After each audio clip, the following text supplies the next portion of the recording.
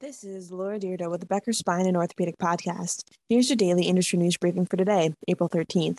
First, Montgomery-based Alabama orthopedic specialists will join Nashville, Tennessee-based Houston Clinic starting June 1st. The practice has 5 physicians who will serve Alabama's Montgomery, Prattville, and Wetumpka counties. It was founded in 1980. Alabama has been a recent hotspot for orthopedic mergers and acquisitions. In February, another Montgomery-based practice, Southern Orthopedic Surgeons, joined U.S. Orthopedic Partners. 2. A Renton-based Providence Health System agreed to pay $22.7 million to resolve allegations that it defrauded federal healthcare programs with medically unnecessary neurosurgery procedures. Between 2013 and 2018, Providence St. Mary's in Walla Walla, Washington, employed 2 neurosurgeons identified as Dr. A and Dr. B in the settlement agreement.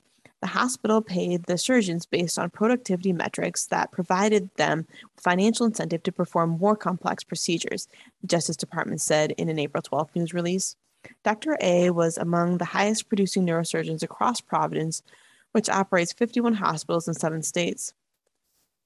Over a 4-year period, Providence paid Dr. A between $2.5 million and $2.9 million a year based on the productivity metric. Providence admitted medical staff raised concerns about the practices of Dr. A and Dr. B while they were employed at Providence St. Mary's.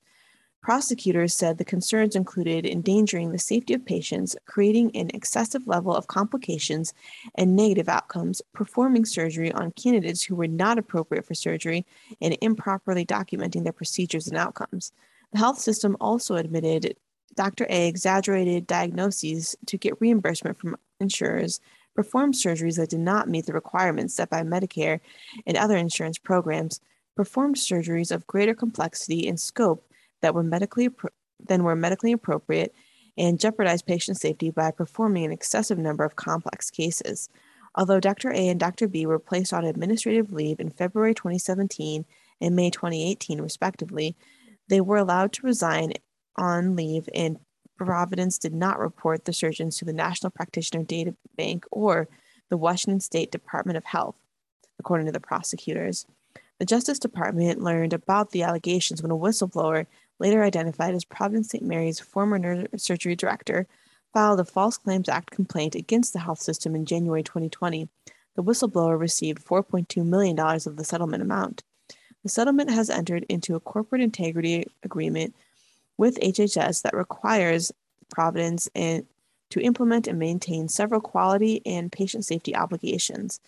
The agreement also requires Providence to retain outside experts to perform annual claims and clinical quality system reviews. And 3, Luigi Ferrari is stepping down as CEO of Lima Corporate, which is installing an interim CEO while it looks for a replacement. After leading Lima Corporate for 10 years, Mr. Ferrari is leaving the medtech company to pursue other opportunities. Mr. Ferrari will continue to serve as senior advisor to the advisory board and assist with leadership transitions. He will also retain an equity stake in the company. Emmanuel Bonham, president of the Europe, Middle East, and Africa markets at Lima Corporate, will serve as interim CEO while the selection process to appoint a new leader begins. Mr. Bonham joined Lima Corporate in 2018 after more than 25 years in the executive role at pharmaceutical and medical device companies, including 16 years at orthopedic companies. If you would like the latest in spine and healthcare industry news delivered to your inbox every morning, subscribe to the Becker's Spine Review and Becker's Orthopedic Review e-newsletters through our website at www.beckerspine.com.